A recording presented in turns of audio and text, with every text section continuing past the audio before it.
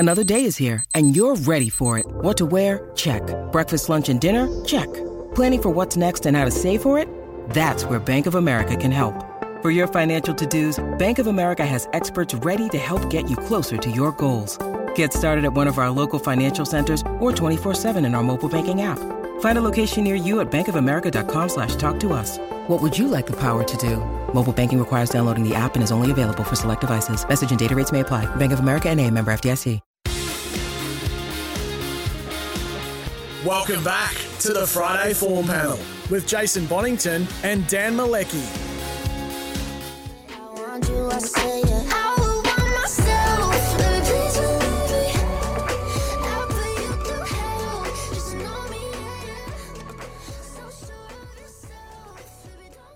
Turned 44 yesterday, the Bond Bank, and you know you're getting old when you don't know the real new music, and I certainly didn't know that tune, Ollie. Happy birthday. Race, Tate Mc... Oh, you know I love Tate McRae. Many happy returns.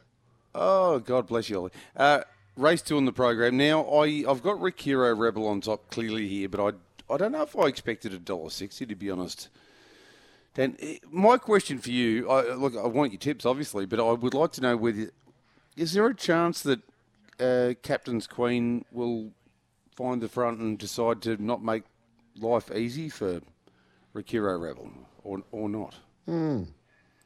Interesting, because Rick Hero Rebel hasn't drawn the front line for a while, and you remember that night that she over-raced, she overdid it, yes. but maybe there was more intent there for her to fire up. I think she's been hitting the line really well from behind, so I don't think it's going to dent her chances if she didn't lead, but you probably don't want to see her sitting parked, do you? So I wouldn't be too fussed. I think she's favourite regardless of how the race is run. It's just that she's got good gate speed, and I sense that Captain's Queen would be a better chance if she took a trail anyway, if indeed she got across. So I think it's a possibility, but it's not the most likely scenario.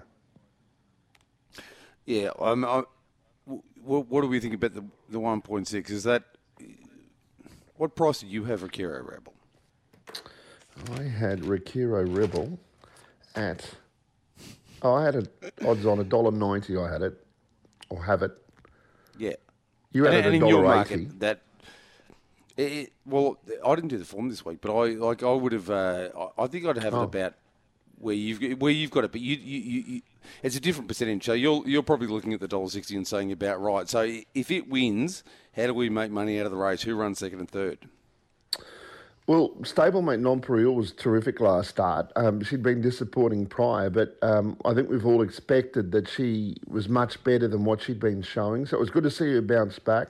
And I think this is the right sort of race.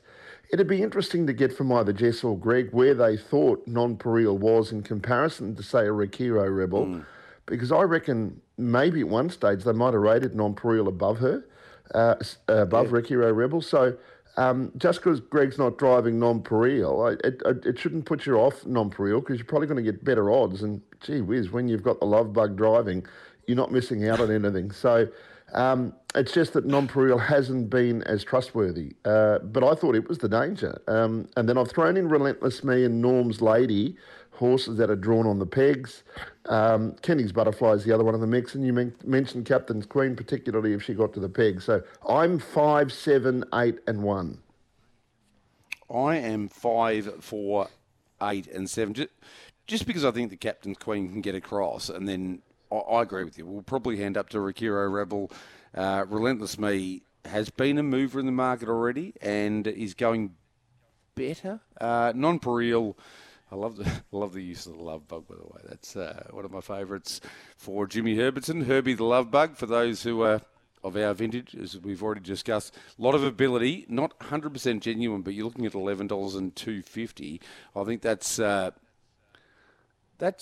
that's worth having in place, bet, at least. Maybe a 1-by-3 situation.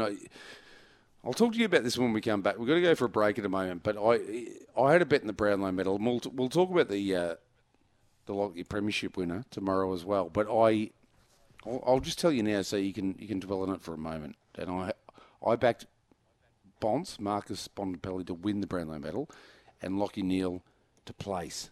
And we all know what happened.